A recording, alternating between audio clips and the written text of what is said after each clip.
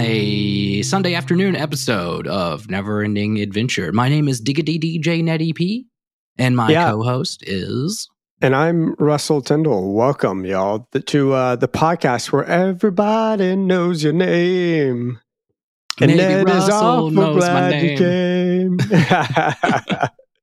It was funny, man. Welcome. I thought it was funny, you guys. We are finally wrapping up with the Fionna and Cake series, and we're only about 4 to 6 weeks late on getting it all done, but we didn't want to rush it. We didn't want to do shitty half-hour episodes where we just rehash what happened. We wanted to get deep into it and have the time and effort and manpower and actual physical hours to sit down and do it before we kind of knocked it all out. So thank you for 100 your episodes patience. in, they know we're incapable of a half hour. We tried at the very beginning, like there was some talk, maybe the podcast will only be a 30-minute long podcast each week. And I don't think we've ever had an episode that was under 40 minutes. So, no, I think we attempted to do a double the second episode we ever did. So it was like Trouble in Lumpy Space mixed with, one other episode. Ricardio, I think. Yeah, Ricardio or something. And we it was like an hour and 15, and we were like, geez, okay, that was still hefty boy. But that's why I think, especially wrapping up with like a episode 10 series finale of Fionna and Cake with a heavy, I mean, it's lighthearted, but it's heavy, deep thoughts. So we're gonna get a lot of maybe overreaching, maybe Ned and Russell canon type discussions at the end of everything. Yeah, a little personal house canon might happen here and there, sprinkled throughout this episode. I think it's going to be a really good one, though. This series, we'll wrap it up slightly a little bit on this episode as well. We're not going to do like a review episode because we've just spent, I mean, it's only like 10 episodes long. 10 episodes. So. And I think each one, I mean, we got some stuff right. We got some stuff wrong just with kind of our early predictions. For sure. So yeah, there'd be no reason to just like go back through each episode and be like, I mean, maybe at a later date, maybe we'll go back through and watch them all and be like, oh yeah, this is, things I missed, things I could have observed or something. We got called out a little bit too. I got to say, we weren't exactly, like you're saying, we're not exactly right on all of our theories. I mean, we still don't freaking know who the boss is of these guys. I've got some predictions on that. I do too. A little bit. So I think mine is kind of whack. Like mine kind of sucks, but we'll talk about it a little later on. I mean, it's... we'll talk about it later, but I am excited to discuss all that. That being said, one thing that we may have gotten wrong perhaps could be a perspective that we took on Glob. And we've got a traveler's log, I think, that might dive a little deeper into that, Ned, if you want to... with that, maybe? I thought it was a great segue, too, because you said house canon. And so this is actually one of our writers in on the traveler's log, DJ Breakfast Sandwich, which, again, I think gets top 3 DJ names writing in on the traveler's log so far. But DJ Breakfast Sandwich, depends on what type of breakfast sandwich, though. Yeah, it depends. Over grease and too much American cheese, like little smothered and covered, maybe. Smothered and covered breakfast. No, sandwich? I go topped, covered, and chunked, baby. Okay, all right. Waffle House. But Owen, aka DJ Breakfast Sandwich, has some really great thoughts about Glob that I think are really cool that can fit into this discussion and fit into house canon and kind of just at least wrap up probably what would be the only loose end of this series, honestly. So Owen goes on to say, I've always loved the conversation surrounding Golb as a character in the Adventure Time universe, and I wanted to put forward my theory of how Golb operates in the grand scheme of things in regards to cosmic beings. In a lot of mythology, some sort of chaos is what everything rises from. In Greek mythology, I believe it's chaos, K-A-O-S. A primordial entity that exists before Gaia, the Titans, and the gods in Egyptian mythology. It is, semicolon. In Egyptian mythology, it is the primordial sea that Apophis, the foe of the sun god Ra, rises from that exists in that duat, which is the layer that the world of the dead exists in. Correct me if I'm wrong. I don't know. My Egyptian mythology is not very up to speed, so I don't know if I can correct you. Where's DJ Alley Cat when you need her? Yeah, where's DJ Alley Cat when you need her, honestly? So Owen goes on to say, I liked looking at the entities of disorder and discord as the beginnings of the universe, and a less of a force of evil and more of a force of return to or refresh. Again, that's kind of an Orgalorg mentality in my concept. Golb's weakness is harmony rather than a term like heroism or pure quote unquote good.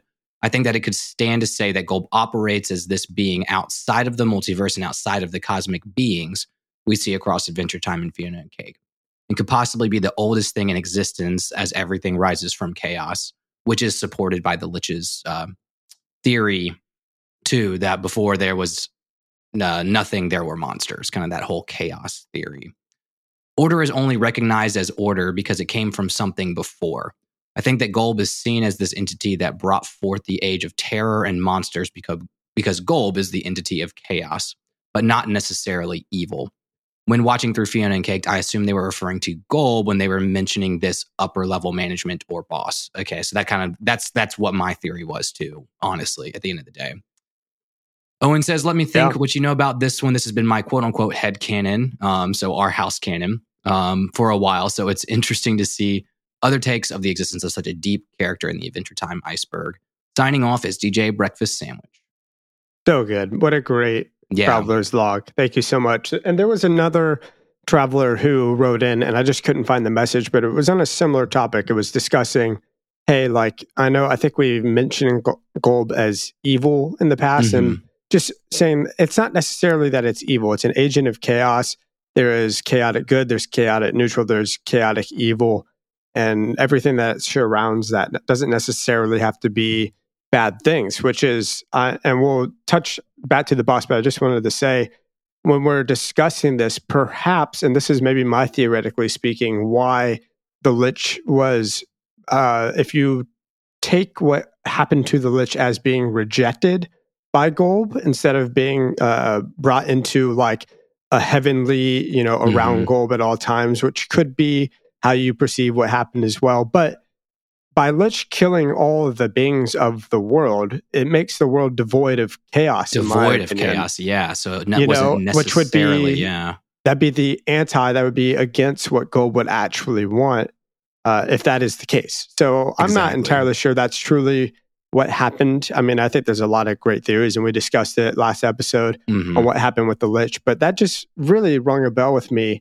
And made me kind of curious about all of that. I think it's so fascinating. Golb even kind of does have some sort of, if you're talking about Golb as the boss, Golb does have some sort of abilities, or has abilities above those, or like that kind of intertwine with those of other cosmic beings that already occupy those abilities. So like making Fionna and Cake's world legit is a great example of like what isn't necessarily Golb's job, but Golb has the ability to do, despite the fact that there's something else that already does that job.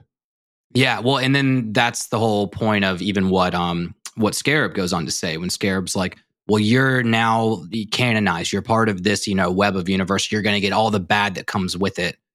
And then Kate goes, that sounds like being normal to me. And that's exactly kind of, again, why this, going back and getting into that Golb as an agent of chaos, is that it's the kind of the balance of everything.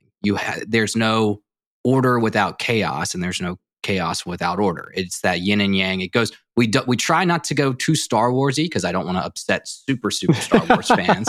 But it goes along in that same theory that it's the balance of the Force, and that's not let's defeat all evil and everything's all good all the time, because the Force will balance itself out with the light and the dark side, and they have to live in harmony. And that's what makes life, But it would not make sense for an agent of chaos to be in charge of, as you mentioned last episode, the organization of order, right? Because that goes against chaos. So I personally don't think Golb is the boss of those people. I think Golb lives outside of that and is the agent of chaos that intertwines with those people, and they kind of keep themselves in balance. I think my kind of joke theory or headcanon is that the boss of Orbo, which is the boss of Scarab and of what's his face, gosh, you know the guy who was Prismo. Yeah, the boss of them is probably Adam Muto, right? It's probably Pim Ward, and it's all just like a breaking the fourth wall sort of a thing. Like Pim Ward writes himself in as the organizer. Yes. of what everybody's role in this cosmic universe is going to be. Yeah, I mean, it's just like Stan Lee is in every single Marvel movie to some degree, or every single Spider-Man. Stan Lee is there somewhere. I think that's my personal headcanon at the moment. Until we get an answer, that's what's going on. It's just like, well, hold on, let me talk to Pim Ward about this, and let me just see if this works for the storyline that he has cooking for Fionna and Cake. Yeah, okay, cool. Well, I'm going with it. Yeah, I don't know. It's kind of goofy. It's good thinking because you're right. When you really start to think like, okay, is Golb like, obviously Scarab couldn't get to Golb unless Simon had done, the weirds, or the Lich had done that weird spell, interrupting Simon's spell that got Scarab and the Lich all into that kind of Golb realm. So obviously these cosmic beings, it's a whole separate plane than even the outside of multiverse cosmic plane. So it's maybe you could call it like the anti-world, the anti-existence, I guess.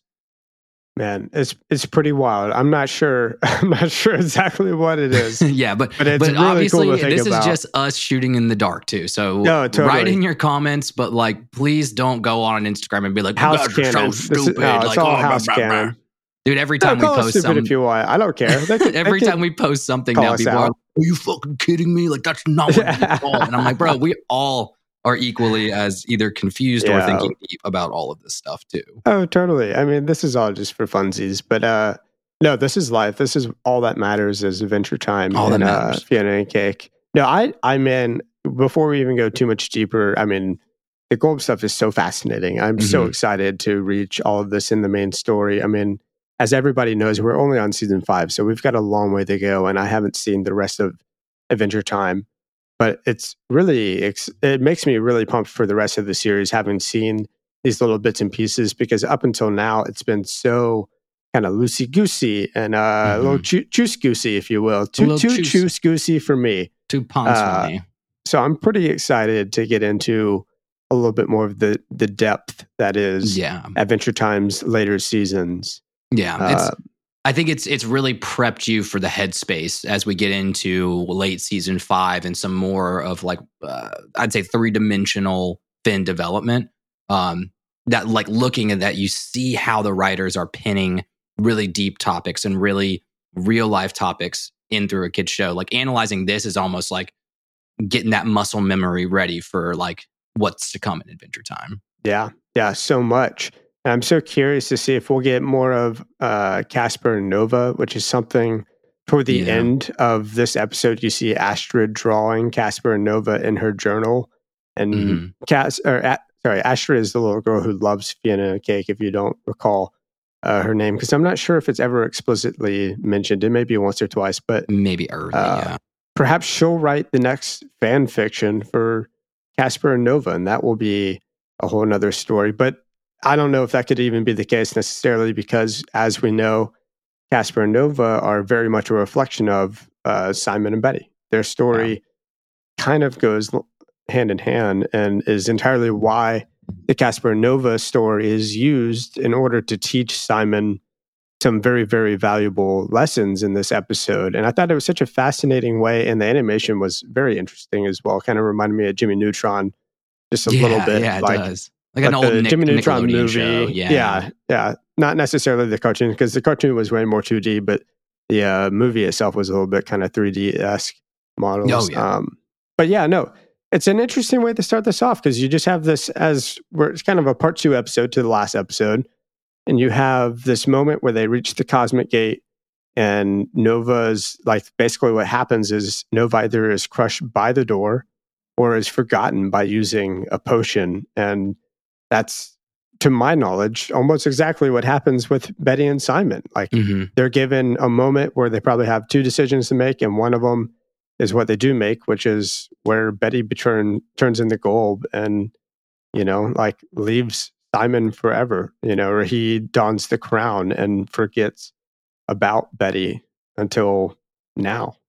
Yeah. Well, and here's the thing, like, I definitely think that Golb Betty has put Simon specifically in this universe to read this story, to be like, look, this is Betty's way of talking to Simon. Is she's she being Gold Betty puts Simon in this world, and puts him inside of Shermie.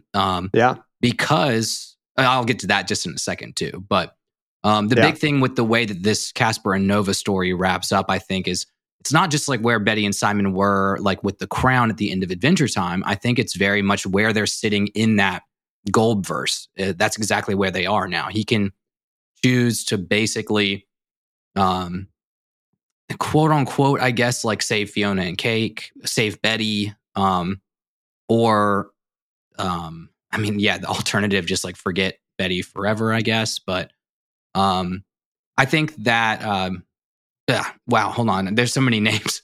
It's Shermie and Beth tells Shermie, look, if you don't like the story, you can just close the book. And I thought that was kind of wildly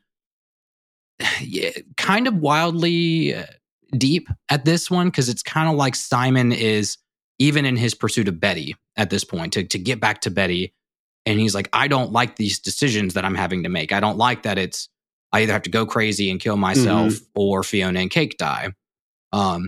That Beth kind of just being like, dude, if you don't like the story, close the book. And that's kind of how the show ends a little bit.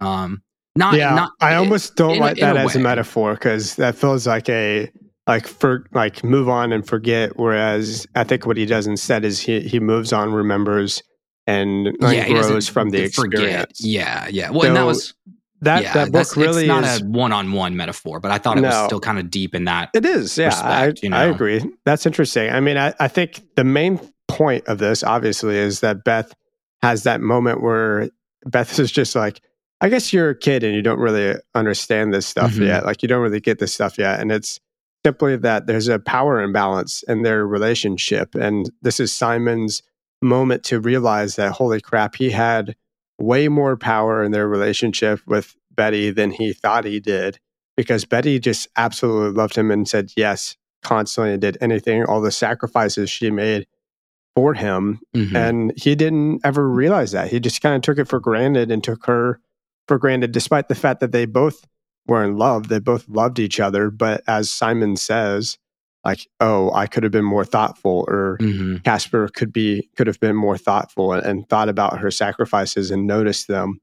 Yeah. And used that to influence his decisions further on down the line. And that wasn't something that ever occurred to him, I guess, until this crazy book metaphor. Yeah. And that's why I think it's really funny that Beth calls him out like, oh, I guess you're a kid, so you don't see it. You don't see the deeper side of this. And it's funny because Simon's like old man Simon. He's super smart and he's this scientific genius, and he gets called out by Beth, but he has always viewed his relationship with Betty with kind of that quote unquote like childlike wonder, very immaturely. And that's what we had talked for so many episodes about, was like, there's something off with this relationship with Betty. And there's going to be something that kind of, breaks his false sense of this was perfection. Happiness is only when I'm with Betty. He's very much called out, and like Beth is like, dude, just grow up. Like, you have to realize that this was not perfect, but your decisions led you here. Like, there's no turning the pages back. You have to make the decision moving forward. Totally. In my 3-part realization that Simon has in this episode, I think perhaps this was my second part, but let's just say part 1 of this is Simon finally understanding what was wrong with his relationship with Betty. It's that it wasn't as perfect as he once felt it was. Like, he's looking back with these rose-colored John Lennon-looking glasses, right? And he's not necessarily perceiving it truly how it was at that time, nor was he in that time looking into Betty's perspective and taking her into consideration. And that is the first big realization that he has this episode. I think it's such an important one, and crazy to think that we can be blind to something like that. I think we all in our natural life can easily be blind to that, but it feels, from a third person's perspective, it feels so silly. Like, it feels like, how could you not know that? Like, not either getting on the bus with her or something was selfish, like asking her to stay back, asking her to, go on that adventure with you in the first place. But she had other plans. She was going to go study something else, and then y'all could have met up afterwards. It's interesting to see that from that perspective. Yeah, well, it brings up, like it's what did they say? It's like they still loved each other. It doesn't negate the fact that they were both still in love, or were and still are in love with each other. It doesn't negate any of that fact or pull back a shroud that Simon thinks that they were never in love, or Betty thinks that they were never in love. Yeah. However, it goes back to, I think we've talked several episodes, this may be like seasons ago, about like love languages. So like her love language is obviously supporting him, supporting his decisions, whether, pretty much saying yes, kind of being a yes person for his adventures. And his love language is like partnership, companionship. I need, a adventure buddy. But those operate on different playing fields when it's in the detriment of somebody else. And, Betty's detriment because it led them to this Gold Betty situation. And Simon's detriment because now he's like, I don't want this responsibility, but his decisions led him there.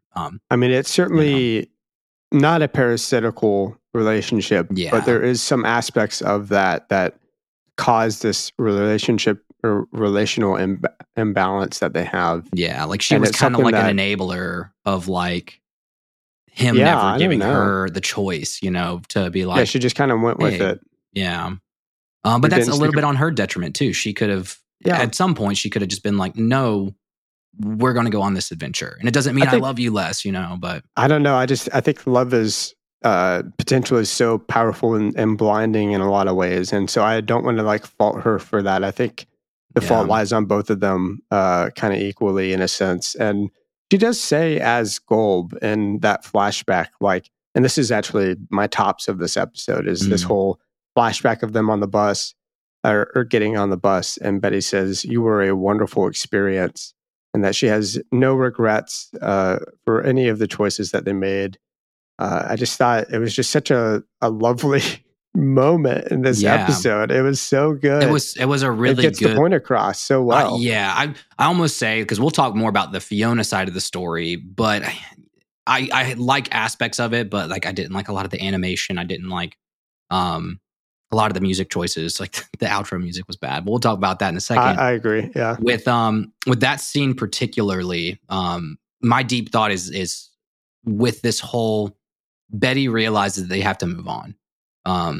But she still loves Simon. She's now in this Golb verse. I don't think that there's ever a way that she's coming back, but she's not going to leave. Essentially, she's not going to, whatever happens with her being Golb, exploding in a blue light, whether that's some sort of a transformation, Golb, some sort of transformation, that she's not going to leave Simon behind, because Simon's in this state of pretty much suicidal, of going, my life has no purpose or meaning anymore. And she's like, no, it's not the end of this book. This is the shutting of the book and the moving on to the next book.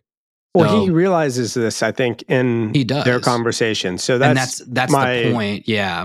My part two realization is that, so Simon realizes that he was only going to use the crown because he felt like his life didn't matter. And in a way, I don't know if this is truly a metaphor for this, but I was like, okay, can I reach and find something? It could be for drugs and alcohol, to forget, to live in a haze over your own reality, right? So that you're not constantly feeling like you're having all of the woes of life as a human on your head constantly. And he uses the crown, or was going to use the crown, as his sense of purpose, use the drug or the alcohol as sense of purpose to like get past that voidness that he feels. And I think he realizes that that's not like true. Like his life has just as much, as he says this, I mean, his life is just as valuable as Fionna and Cake's is. And I just want to say, I thought it was very funny and a great point. As we were watching this right before this recording, Allie was like, well, is his, something along the line, paraphrasing, is his life more valuable than an entire universe's life? Because he throws the crown away. And then what if they just all die? What if Fionna and Cake all died? I mean, clearly Golb, I think, has a plan. Not that Golb is the god, but Golb has some sort, like, knew it was going to be okay. Like, somehow with using her power, or using Golb's power, in order to pull out that universe from inside of his head, Golb knew that, it's going to work itself out. It'll be fine. Yeah. I don't think he's suicidal anymore necessarily. No, I was saying he was before, and he's not. Yeah. And he gets to that point again. Betty, as her last role as Golb, she's staying as this Betty Golb character until Simon is ready to move forward. The same as her in different directions. He's like, until Simon is ready to see her off on the bus, she's not going to leave because she still cares for him. She still does not want him to, quote unquote, off himself or, go into this, proverbial dream state forever, because she still sees that her life has purpose if Simon's life has purpose, and it doesn't necessarily have to be together at the end of the day too. Mm-hmm. Well, I want to let you, I've got a thought about when she pulls the universe out of Simon, but I want to let you get to your part 3 as well. Okay. Yeah, I'll go ahead and do that then. So we have this phone call between Fiona and Simon, and I think it's a very interesting phone call because Fiona is stepping up in this episode as a hero. She's kind of competing her personal story arc, or her character is growing, is developing. We finally gotten to this point where she is the hero in her own universe without magical abilities, and we'll get into that later on. But she tells him that, like, we want to fight for this world the way that it is. This is our world. Like, we don't need magic. I don't want you to put this on, because she's realized what that will do to him I think it was Destiny. No, not Destiny. Was it Jerry? I can't remember, when they saw the Ice King dancing around and being goofy and how Ice King was back in the day. It was Jerry because it was off of BMO. So this occurs, right? And as risky as a move as this is, it allows the final third realization to occur when Simon chooses not to use the magic crown because his life also matters. And I should also note that his life mattered to Betty, which I think, with her past sacrifice. So I think it's kind of a two-parter where Golb, Betty, wants to protect him from the crown, and he also realizes, my life has meaning and purpose, and I shouldn't necessarily have to sacrifice myself, selfishly or unselfishly in this instance. And my purpose is not just with his past. And that's kind of the confirmation that he gets from Fiona. She's just like, don't put the crown on. Like, we're willing to fight for our world, and that's what we want to do. So even like your sacrifice would still not necessarily give us what we wanted. And Fiona learns all that through her relationships and her friendships and Marshall Lee and Gary and everything like that too. So Simon learns to move on from the past, and he learns that magic isn't always the answer. Without the crown, he's been incredibly helpful with Fiona this entire adventure. And there's been moment after moment after moment in each episode where he has no magical abilities, and yet he's still saving her life or directing her in the right way. There's so much that he does for her as like a mentor throughout this series. Yeah. That's what he did with Marceline. Like, when he was, Marceline didn't want to put the crown on. She was protected when he was just with her in general. And that she was just like, he was the protector. He was more of the hero without the crown than he was with it too. But here, put this into perspective, because I want to get your thoughts on this. And I think it's a good way to kind of not put a bow or wrap up, because we'll probably have a lot more to say about it. But and this was kind of like my really cool, deep thought of the episode and how it kind of pertains to life, is that Golb's in this Golbverse, right? Prismo is the Wishmaster. He can grant wishes in his time room that's at the center of the multiverse or whatever. I think that when Simon has this realization, he's not going to put the crown on. He's like, but I wish Fionna and Cake's universe was not in my head. And he gets this purple orb that comes out of his mouth. That's their universe. I think that little orb is a wish. Because, when you have a dandelion, you can blow the dandelion and make a wish. That's like a whole thing as a kid. So Betty waits to give him his one wish as he's in the Golb room until he's mentally ready to not just wish that he was back with Betty. Because if he had started out there and Golb gave him the wish from the Golb room, he would have just wished, I just wish I had Betty back. That's what he would have done. So Golb waits for that moment. And then Simon's like, I think I can move on with my life the way it is, and I'm okay with that. Gives the wish to Fiona. So it's kind of like a passing of that torch.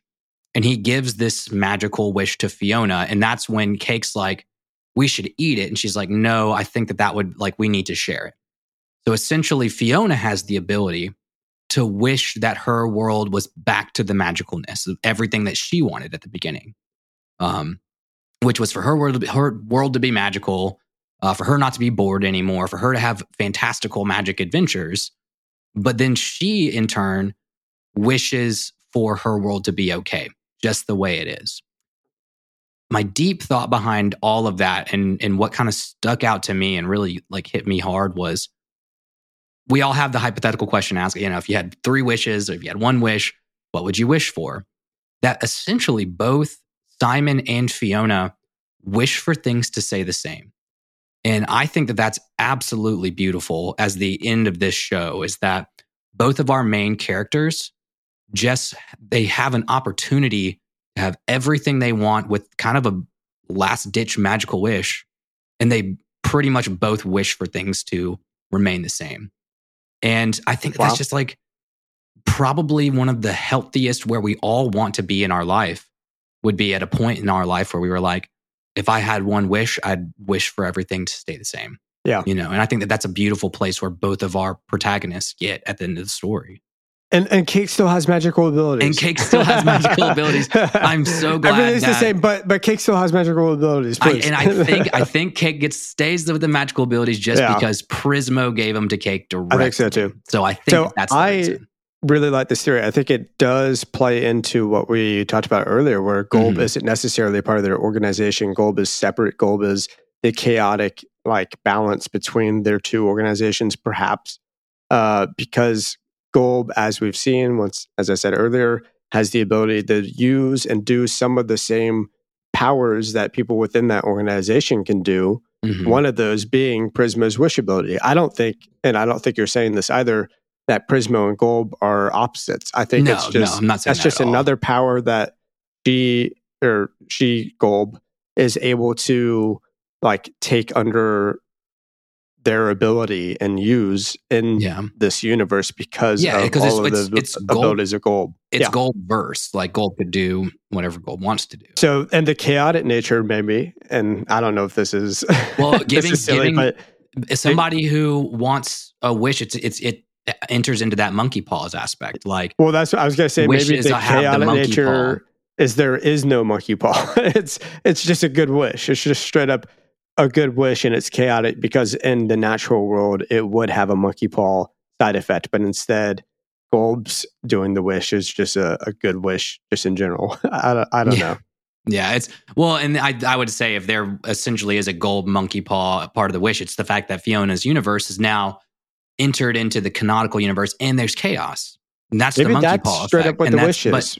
Maybe the wish is I want my world to be part of. And that's what I think Fiona's wish actually is I want all of this to actually be real. And that's what she wishes for, instead of saying, I want to just remain unreal in this guy's head. Gotcha. And I think I was like, the universe comes out of his mouth and it gets shocked back into the web multiverse. I think thinking about it in this wish aspect is, yes, he held the power of Fionna and Cake's universe, but it wasn't actually physically their universe. You know what I mean? He had the power to give that wish to Fiona, he had the power to be like, look, their universe is going to get destroyed and I can just, wish Betty back, essentially. Well, dude, let's talk about Fionna as a hero, because that's something else I wanted to wrap up with this final episode is she is finally in her own universe with the abilities that she had at the very beginning, which is none other than just her natural born abilities. She's fighting the Scarab. She's out there Scarab is destroying, taking apart the fabric of her universe.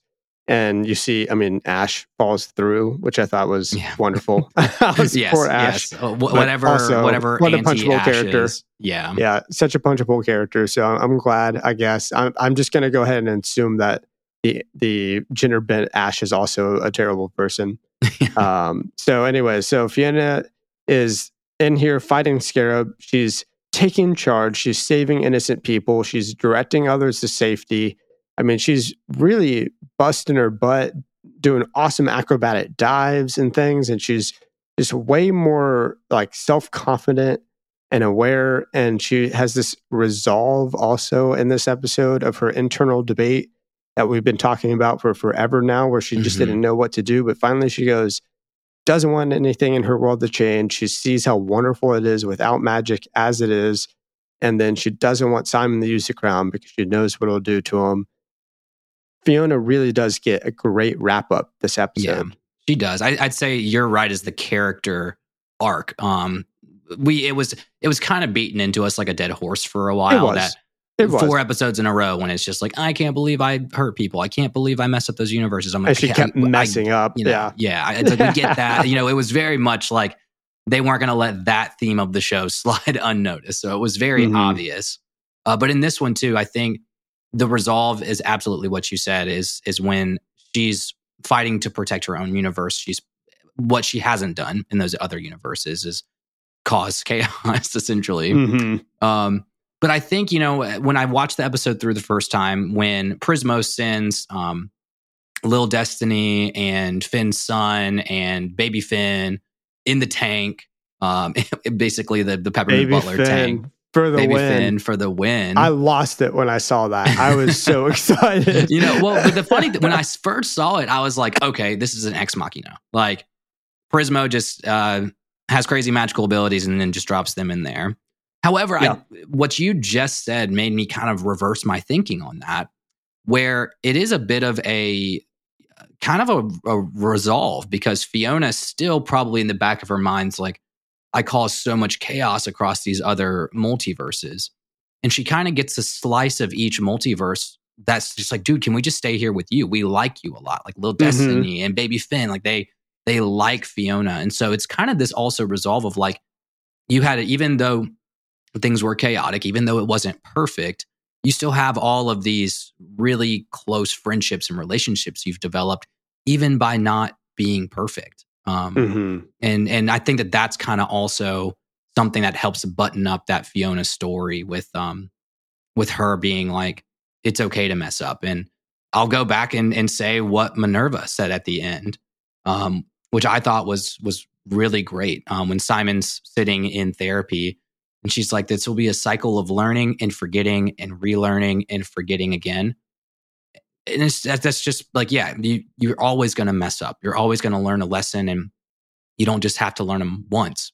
So I think that's, I try to tie that in with the Fionna piece, because she messed up and she learned, and she's going to unlearn and she's going to relearn again. So, I don't know. You're right. It was, but I'll say okay. back to, it's okay that there's some contradiction. I get it. Yeah. I have other points that are that same way. Go ahead. Yeah. With the, I like the story wrap up, the arc wrap up. Just the episode as a whole, though, felt really weird, in my opinion. Oh, you think so? Yeah, I don't know. I don't know if it's because when Adventure Time shows get really canonical, it can tend to lean away from like what feels like Adventure Time. And I thought that there was just several moments in the finale that I was like, this just doesn't feel like I'm watching an Adventure Time show anymore. Well, it's just like any comedy movie ever. The first 3/4 of it is amazing, and hilarious, and then the last bit's like, oh, by the way, we got to wrap things up, so it's going to get sentimental out of nowhere, sort of a thing. And this doesn't necessarily do that exactly, because I do think this whole series was pretty serious for the most part. I mean, it was definitely written fun, as whimsical moments, but the ending does feel a little different. It does feel slightly rushed in a way. It does feel a little bit like the final battle didn't really go along with what we just learned, because, of course, magic was used in order to defeat Scarab in some form or fashion, because the strawberries, right? Like, that's a great example of that. She gets huge because of the strawberries, which is like one of her top fantasies or whatever, but she just learned the lesson that she doesn't need magic to be a hero. And then here she is getting magic to be a hero. Yeah. And another example of this is like Cake, kind of the opposite of Simon, I will say, in this. Whereas magic is not good for Simon. Magic is great for Cake because Cake's over here thriving. It's a totally, and this is a perspective I saw on the internet somewhere, so I can't take full credit for this, but because of magic, like Cake now has so much more power and control over her own life. I mean, she used to just be a house cat, right? And even then, she does have a moment where she gets ego checked by the scarab. But I think it's really interesting that magic still plays such a big role in the fight at the end of the day. And Ned, I have so many issues with, I mean, kind of what you were just saying. Unfortunately, you're talking about Jay and Little Destiny and Baby Finn and all this, but these are my issues with this episode. Is we're wrapping up the series as far as we know. Maybe there will be a second season, but Baby World has no Finn now. Yeah, Baby World has no Finn. The vampire world is doomed. Because they just left it, and I'm pretty sure Princess Bubblegum was like about to be like, okay, fine, make me a vampire. We'll figure this out. Jay left his Farmworld family, who is now fatherless because Finn is probably dead after being stabbed in the head, and all these orphan siblings can't fend for themselves. So I don't know what's going to go on with that. And truly, only Fionna and her core crew kind of got to make their choice of how they wanted to live their lives in that universe. There were plenty of people that were annoyed or not satisfied with or wished the world was more magical if you watch that first episode than it truly currently is, right? At the end of this, you see picketers outside of Miss Abadir's mansion protesting how high the rents are. I mean, we can only assume, well, hey, no world is perfect. But I still have issues with it. And I have issues with the fact that we don't know who the freaking boss is. Pin Ward, it's got to be you. Yeah, it's Pin Ward. It's just a giant Pin Ward over everything. It's just a giant Pin Ward. Moving the strings like a puppet master. Yeah, exactly. I saw some Ex Machina with the magic stuff. So I agree with you a little bit, and yeah, but I was trying to justify, that's why I said what I said about the characters coming in, is they served a purpose more of they made friends along the way, and it wasn't all just everybody in the universe hates Fionna because she caused chaos. I did think they didn't leave. It was not a loose end by any means. I would say that they kind of maybe gapped something over a little bit that was kind of part of the show. And I read this online too, and was like, actually, that's a good point, that when Simon is having that moment with Betty at the bus stop and everything, he was like, well, what if I had gone with her and just never found the crown? And I'm like, bro, you went to the universe where you didn't find the crown, and it's the damn vampire universe. What happens, Yeah. And obviously there's probably some other universes where somebody else found the crown and it wasn't just vampire universe, but he asked that question, and I'm like, yeah, you know the answer, dude. Yeah. We saw the world where you learned didn't that have lesson the crown already. Yeah. So I thought that was a little bit of something that probably the writers wrote that, and they were like, I hope no one notices that the world without Simon finding the crown was vampire world. Ned, do you have a lovely this episode? We haven't talked about lovelies or any of our main things that we do. Yeah, I mean, I had a non-serious lovely, because the episode was so heavy. I was like, I needed to bask in some of the funness. Yeah, me too. The little blue guy that comes out of the Tamagotchi egg, the little Italian guy, and he's like, when Cake's spitting the eggs out of her butt, and the egg pops open, and it's just this tiny blue guy, and he's like, here's what you get, and he just punches him with a little soft hand. Absolute lovely of the episode. Maybe Perry. That's so funny. Seconded by Perry, the island of insightfulness. But I don't know. Yeah, I was going to say that was mine too. Is Perry? Both of our lovelies got killed by a scarab. Sorry, y'all, I'm coughing because I'm still sick, but getting over it, getting better. But yeah, no, Perry, the island of insight. That was just like, hey, could you let me know where some ocean is, or maybe ocean? A little bit of water. I love the design of Perry too, because the little island portion was super, super tiny on the top, but huge on the bottom. And I was like, actually, yeah, insight makes sense. It makes a lot of sense. And I was like, I mean, if we ever have a spin-off, killed from the inside out, how brutal is that? I mean, and of course, The Baby, I guess. I think that's what the first one was called. It was like a bunch of numbers together. The Baby, yeah, who got caught for playing games on his work PC. And then the Plant one was just like stealing office supplies. Yeah. It's kind of calling into question the legitimacy of Scarab in my mind. I don't think he deserves as much power as he has. Well, it definitely wraps up that mentality of like, when Scarabs going across the universe hunting down Fionna and Cake, you could have had moments where, like, and again, kind of why we didn't think Scarab was maybe necessarily our main antagonist was like, dude, he's just doing his job. Like, if you could always side with Scarab, I mean, like, he's supposed to do this. The big boss is going to be super pissed off if he doesn't do this. And so he was doing this and he capturing all these cosmic creatures because of like petty crimes and ruining their lives. So who knows what he would have done with Cosmic Owl? Sammy did, leave a sacred flame. So I do think there are some issues with Sammy. And then also the Cosmic Owl what was he doing? I can't remember. Was it embezzlement? No. Not embezzlement. Profiteering. Profiteering, yeah. So, there are some issues, You'll get to the Cosmic Owl episode. Like, Cosmic Owl can basically hit a button and get a coin and put that coin in like a slot, and that's how he gets into people's dreams, is kind of what opens up the dream for him. So profiteering, maybe he was selling his gold coins on the cosmic market or something like that. I've got some other notes, just like silly, goofy notes, like Gary's moment when you see Scarab at the very beginning, and oh my God, Gary goes, "Oh no, yeah, he's hot." Oh no, he's hot. I was like, yeah, with the mask on, not too bad. Takes it off, super ugly though. Yeah. We gotta nix him as soon as he takes that mask off. I thought that was very funny. And also Cakezilla was awesome.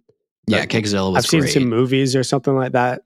She totally overextends her power and finds that limit that we had a lot of fun talking about. Jake finding his limit as well in a couple of different episodes on the podcast. But yeah, well, there's a whole episode called The Limit. That was Jake overstretches himself. So we know it can be done. This is probably one of the first moments Cake realizes that there's a extent to the powers for sure. Yeah, and we can talk about music. You have Marshall fighting with music. I was literally about to bring this up. The new heartfelt song inspired by our love, and there's a part of me that just really wanted it to be a tribute by Tenacious D. I just wanted him to go, "This is a tribute," and just a tribute. They just start fighting, and meanwhile Tenacious D is just playing. That would be so sick. No, I thought it was hilarious. Again, like that aspect specifically, because it's kind of the writers, I think, not making fun of themselves, but further solidifying that this is going to be a normal universe. This is not going to be like one of our favorite episodes of Adventure Time, which is What Was Missing, where they band together as a band to defeat the Door Lord. And it's the power of music and friendship that like opens the door.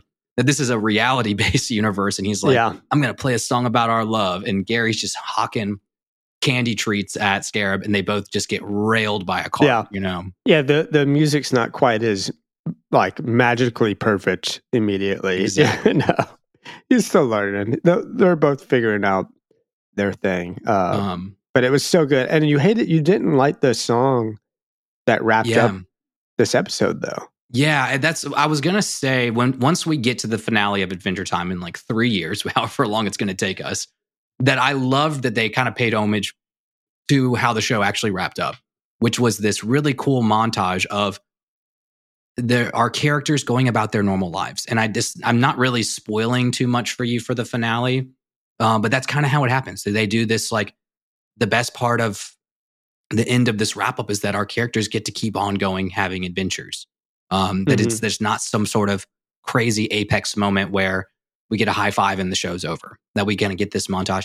But I thought the song choice just was very, not off-putting per se, but just like, again, I would have wanted something that would be like the Come Along With Me song that's like whimsical and fun. And it was like a little bit too like taking itself too seriously, I guess. I did feel like it was enjoyable. I definitely felt like the ending itself was super satisfying, even if the music wasn't something that I recognized or didn't feel overly Adventure Time to me. I think that's my main complaint with the song itself. It was a pretty song, but it just didn't feel like it. Yeah, it just wasn't on brand. Seamlessly within the Adventure Time canon, right? But as far as like how satisfying the ending is, I mean, you've got Scarab and Prismo, which was pretty great, where Scarab is learning underneath Prismo for like the rest of eternity, essentially.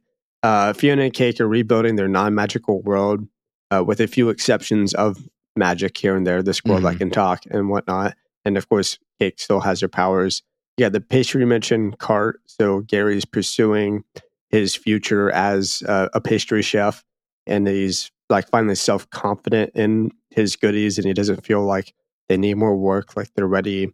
How they are. Gary and Marshall are together. Simon is in therapy, like he's planning on leaving his museum home. Which please do get out of that hell that you put yourself in. I mean, but he's also riding on he's also riding on the motorcycle with the dragons. He's finally spent 13 years of his life kind of wallowing and obsessing over Betty, and he kind of gets to open his eyes for the first time and be like, there's so much in the world that I can experience on my own, have my own adventures, you know? Yeah, 100%. And then Sammy's Tea House 2.0, baby. That's what I'm here for. It's not my tops of the episode, but it is definitely what I wish I could go visit is the tea shop owner from the Drift, right? Who's just like enjoying his quaint tea life finally, even though he, didn't keep up with that sacred flame, and that might be an issue. But who knows where somebody is suffering without the sacred flame? But he's jamming at his tea house. Yeah, so pretty satisfying ending all in all. And I don't know if we're going to get another episode or another season. The only thing that really feels like maybe is the transformation of Golb at the end there. It does make me wonder where that could be leading to. But otherwise, I feel like this kind of wraps up. I mean, certainly Simon's story in my mind. How do you feel about that? I would say we pretty much from Adventure Time, we got a lot of the closure we needed with Simon. I think if we go along, even with Betty, I mean, that's probably the loose end of this episode, is the fact that like Golb Betty kind of just explodes into somethingness. But that's not necessarily a loose end that I want to pursue. And then the Fionna and Cake, I think we don't need to pursue too many episodes unless it's just a season of them doing adventures in the normal world, which I'd rather them pick up with Beard Finn. Like, and Simon makes appearances, but I'd rather have a season of like Beard Finn versus now non-Betty Golb. Finn taking on Golb, Huntress Wizard, what's going on in the land of Ooh in the Finn verse would be. Yeah, that would be cool. I would like that. I would like Jeremy Shada to come and be an adult as adult Finn, like for an extensive amount of time. Yeah, definitely.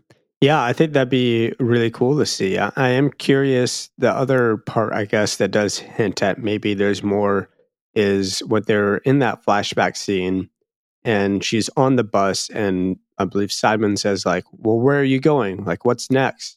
And you see the front of the bus, it says airport, and then it switches to some runes. And I tried to look up, or some sort of a script language, and I tried to look up what it was, but I don't think those line up, or from when I saw, they don't line up with like Adventure Time's classic like runes, like or whatever. The runes. So, yeah. So I don't know what it was trying to say. I couldn't find it anywhere. So I'm very curious what that meant.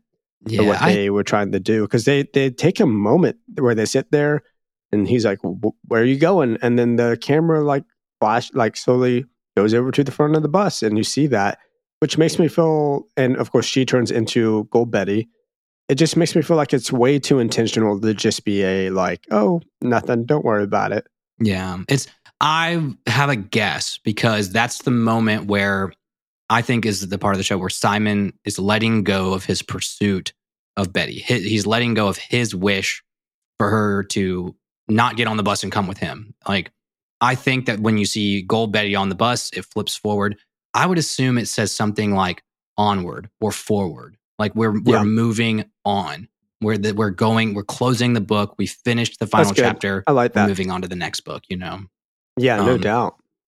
Which I'm hoping that also means that Betty has escaped Golb's, like the reason that Golb had a hold of her was because Simon could never let go. So that maybe this explosion is her being able to blast off and be part of this cosmic universe in some way, shape, or form, honestly. Yeah. Well, Ned, do you have any other thoughts on this episode specifically before we kind of very shortly wrap up the season itself? Really, I mean, I think we nailed it all, man. We kind of got where we said we got all the character arcs we wanted. They were really beautiful. They did it in really fun, subtle ways. Some very obvious, some very subtle. Mm-hmm.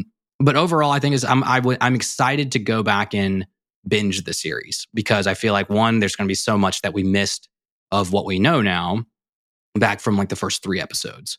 And then secondly, I think that, usually when I set something down after doing an over-analyzing of it and just enjoy it for like not taking notes, not thinking about podcast stuff, I'm like, oh yeah, I actually like this scene a little bit more. Yeah. But what about you? I'm really excited to completely forget about all of this in 3 years' time when we finally get to the Golb stuff and the actually Adventure Time show itself. I mean, and then you're going to be like, shit, I got to go do my Golb lore again. Just be like, oh crap. I'm sure I'm going to, say something that's totally off because I forget everything that happened during Fionna and Cake, but that's okay. I'm excited for it nevertheless. I don't have any... I do have a lesson. I could just go ahead and say my lesson for this episode. I think it's a pretty good one. My lesson for this episode is to try and keep in perspective the desires of my partner in mind while making decisions. So especially if I feel like, and I'm trying to keep this like in relation to myself, which is something that we used to do with lessons. And I think we need to go back to a little bit is like, how does this episode apply to my life? If I feel like I'm making a decision for both of us, I need to make sure that I'm doing so with the perspective that both of us are taking to that decision. Yeah. That a lot of love is perspective. A lot of love is introspection to make sure that you're not being an asshole, and perspective to be like, look, I have my like wants and things that I want, but to love someone is to put that aside. Yeah. Yeah. I mean, that's like one of the like lesson things that I had down. Yeah, totally. In that same ballpark. But I think, when I was doing my analysis of it, I was like, my lesson would be like, live your life the way you need to live your life so that if you were given one wish, that you would want that wish for things to remain the same. I think that's like what I picked up and what I thought was really the most beautiful kind of message that I picked up out of this, All right. Yeah, that's good. Well, I'll keep you accountable, Ned, and keep me accountable for our lessons from this. Exactly. I don't know. Gosh, we're going to have a laundry list of Adventure Time lessons on my wall to be right? check the boxes every day over here. Most of mine are going to be goofy. I mean, it's good. I think I was going to say something about Baby Finn as my lesson, but I opted out of it. I will say, Ned, if you had to rank this whole series out of 10 Baby Finns, how many Baby Finns are you giving it? I'm going to give it 8 Baby Finns. 8 Baby Finns? Yeah. Okay. Yeah. I'd say loses a Baby Finn for just like kind of what we mentioned, not having a little bit of off-brand of Adventure Time. And then, I don't know, maybe because I'm just such a big fan of the show, now I'm like, it loses 1 Baby Finn just because I want more Finn. That's what I'm saying. I think I'm going to give it a 8.5. I was going to go 9, but I think you brought up a good point. A half a baby? A half a baby, yeah. Half a baby Finn. No. King Solomon over here. It's, diaper up or like above the diaper is what half I'm choosing. And so Baby Finn, 8 out of 5 or 8.5. I think the reason is Scarab isn't a compelling bad guy for me. I still don't really love Scarab as the main antagonist of all of this. And otherwise, like, I thought it was super fun. I thought it was really good. I don't think it blew my mind. Like, I didn't need it to. I think I just wanted a really fun experience, and that's what I got. And I think 8.5, like a really strong 8.5. I think it's great. It's a really good series. And I'm excited to go back and rewatch it eventually. Ned, do you have a favorite episode, though? I really like the episode where Finn and Simon go into the forest and fight the monster, and Finn's trying to get Simon back up on his haunches, on his laurels, get off his laurels, get the lead out by going on a crazy adventure and getting to see Finn just like mess up some monsters. I did really like that episode. That's a great one. Yeah, I think mine is maybe Winter King. Oh, that's a good one. I liked that episode a lot. It's so whimsical. The music, I mean, the twist at the end is really great. I think also a big part of it is that I just like, oh gosh, can't remember his name now. The guy who voices Winter King. I don't know. Just look it up. Whatever. He's great. He's a hilarious YouTuber and used to be on Polygon.com. And I think he has his own solo stuff now. What is it? David Gilbert, something. Anyways, yeah. I don't know, man. Great stuff. I really enjoyed this. Yeah, man. Well, to end on our in our canon, to stay on brand with Never Ending Adventure, do you have a recommendation for me this week? I do. I finally watched, and I think you've read this in the past, maybe Spider-Man Across the Spider-Verse. Oh yeah. Finally got to see did you watch the first one or the second one? The second one. Okay, so that was Across the Spider-Verse. Yeah. It's really good. It's very like, if you have a short attention span, it's really great at keeping your attention because there's constantly something new happening. Oh my gosh, dream movie. Yeah. It's hard for me to follow everything just because I sit there and like taking in, oh, look how pretty that is, it's hard to just really, I think it's a rewatch it a few times kind of a movie. You almost you miss some of the fast pace. It's just you miss so some of the beauty of the animation of it, that it's just like, that's so many, the punk cyber in that one was like the way they had to do like 8 different like shot. What was it? They had to grab like 8 different animations per screenshot and overlay them to make the punk spider. It was something crazy. Like I know. that. I feel bad for the animators because they're constantly flipping from like, you're never in one scene for more than a couple of seconds. It's especially during fights, like they go all over the place, and it's got to be just the biggest pain in the half to do like the background for that movie. But it was a really good movie. I really enjoyed it, and kind of just makes me excited for anything else. I mean, I was a little bummed that it doesn't wrap up. I was like, we were 30 minutes left. I know. You were like, how in the world? Yeah. And you're like, I was like, there's no way they wrap all this up. But now I'm thinking there's not enough like plot for them to do another movie. Yeah. No, there definitely is. Because it wonderfully ties into my recommendation of the week, which is Spider-Man 2, the video game. Just got that this last week. Okay. And it is phenomenal. Like, is that a new game or like the old Spider-Man? No, it's a brand new one. They had, Spider-Man was PS4. They came out with Miles Morales when PS5 came out, which was kind of the extended, it was a whole game on its own, but kind of an extension of the same map, the same like button controls for the most part. And then this one is a continuation. You can jump in between Peter and Miles. But dude, I started off and I was like, well, this just feels like the exact game. It's the entire map of Manhattan, Queens, Brooklyn, and like pretty much all of New York. Every building's like accounted for, and it's a huge map. Controls are beautiful. The graphics are beautiful. The storyline's beautiful.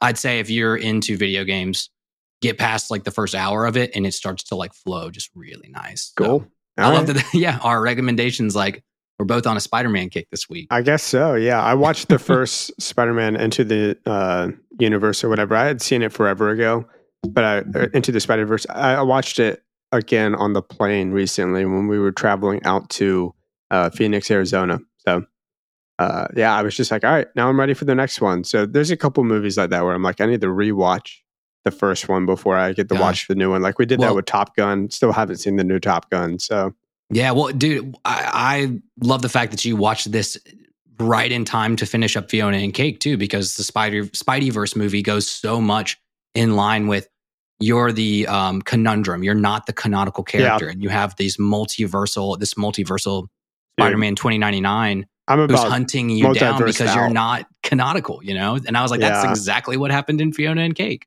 I think I'm ready for there to just be one universe in a series for a minute. You know, like we've been doing so much multiverse recently. Marvel opened up a can of worms, and if you've watched Quantumania yet, you're like, holy shit, dude! You're just getting like shovel fed with this theory, and you're like, oh my gosh. Yep, the barrier to entry is way too big on Marvel, so I think I'm out of there now. Stick with Spideyverse for sure, and if they do another Tom Holland Spider-Man ever, it'll probably tie in. Tom Holland's great, for sure. For sure. I mean, the trick is to keep it to where you can just watch the Tom Holland movies and not need to know all of the backstory, you know? Yeah. I hope they do that. But anyways, y'all, thank you so much for joining us on this awesome trip through Fionna and Cake. We will be getting back to season 5 after this. We'll probably take a week off, though I don't know if we deserve it because we did take so long for getting this out. Maybe this is where we can, I know December, we can just pump out some episodes because life's going to just slow down a lot in December. So I'm excited. And we got so good at doing half-hour long episodes and prepping for that doing 10-minute episodes, we can probably be better. Crank some episodes out. Well, I'm excited for it. I mean, I'm certainly just ready to be not sick while we record an episode. So next episode, I'm hoping that will be the case. And I am pretty excited to announce that I'm actually sending out Patreon stickers for the NEA and Beyond podcast, which is our Patreon podcast this week. So if you are a subscriber of the Patreon for a $5 or $10 tier, you will get your stickers, the NEA and Beyond stickers, very, very soon. And that is awesome for me. I mean, y'all are helping pay for this podcast that we do. And we absolutely love that. We absolutely appreciate every one of you that are the travelers, the lovelies, the sexies, as we call them, on the Patreon. And you can get there and join them on the Discord at patreon.com/neverendingadventurepodcast. And any tier. We're opening up the Discord to all tiers. So $1, $5, or $10 a month. You're a part of the Discord. That's been honestly my favorite part of it entirely is seeing the chats that go on the Discord. And I try and chime in there at least once a day and post, like, it's been cool. Like, we'll be talking about something on the podcast and I'll just be like, I'll just post it in the Discord. Like, we talked about the tattoo from last week where they had the Lich tattoo and it was so sick. People on the Discord were like, we got to see this. So I just posted it there. Like, make conversation. I love it. It's so cool. It feels like an actual community around the podcast, which is really exciting. Check us out on Instagram at Never Ending Adventure Podcast, TikTok at Never Ending Adventure Cast, Twitter at NEA_podcast. Get on the Traveler's Law, just like how we did earlier with Owen, I believe his name was. Or what was it? DJ Breakfast Sandwich? DJ Breakfast Sandwich. So good. Email is nea.travelerslog@gmail.com. That's travelers with 1 L. And yeah, man, join us next week or whenever we post the next podcast episode. We'll be back and stronger than ever with some Finn and Jake. The way the show started. The universe was made to be. Yes, entirely. Well, it depends on what universe you're talking about. Depends on what universe, yes. That's what we're going to have to disclaimer everything in a multiverse theory now for the rest of our show. Fionna and Cake is canon. That's all that matters. It is not canon now. It's not some story in the Ice King's head. It is canon. Heck yes, we did it. We're here. That's going to be a fun perspective to have for the rest of the show, I got to say. Well, especially when we get to more Fionna and Cake episodes in the normal show. Man. All right. Well, heck yeah. I'm sorry, Farm World, all the orphans there. Sorry for all the orphans and chaos in Farm World. Yes, and all of the other worlds that Fionna, Simon, and Cake touched and maybe messed up, maybe not for the better. Regardless, we love all of you travelers and party forever. Love you guys.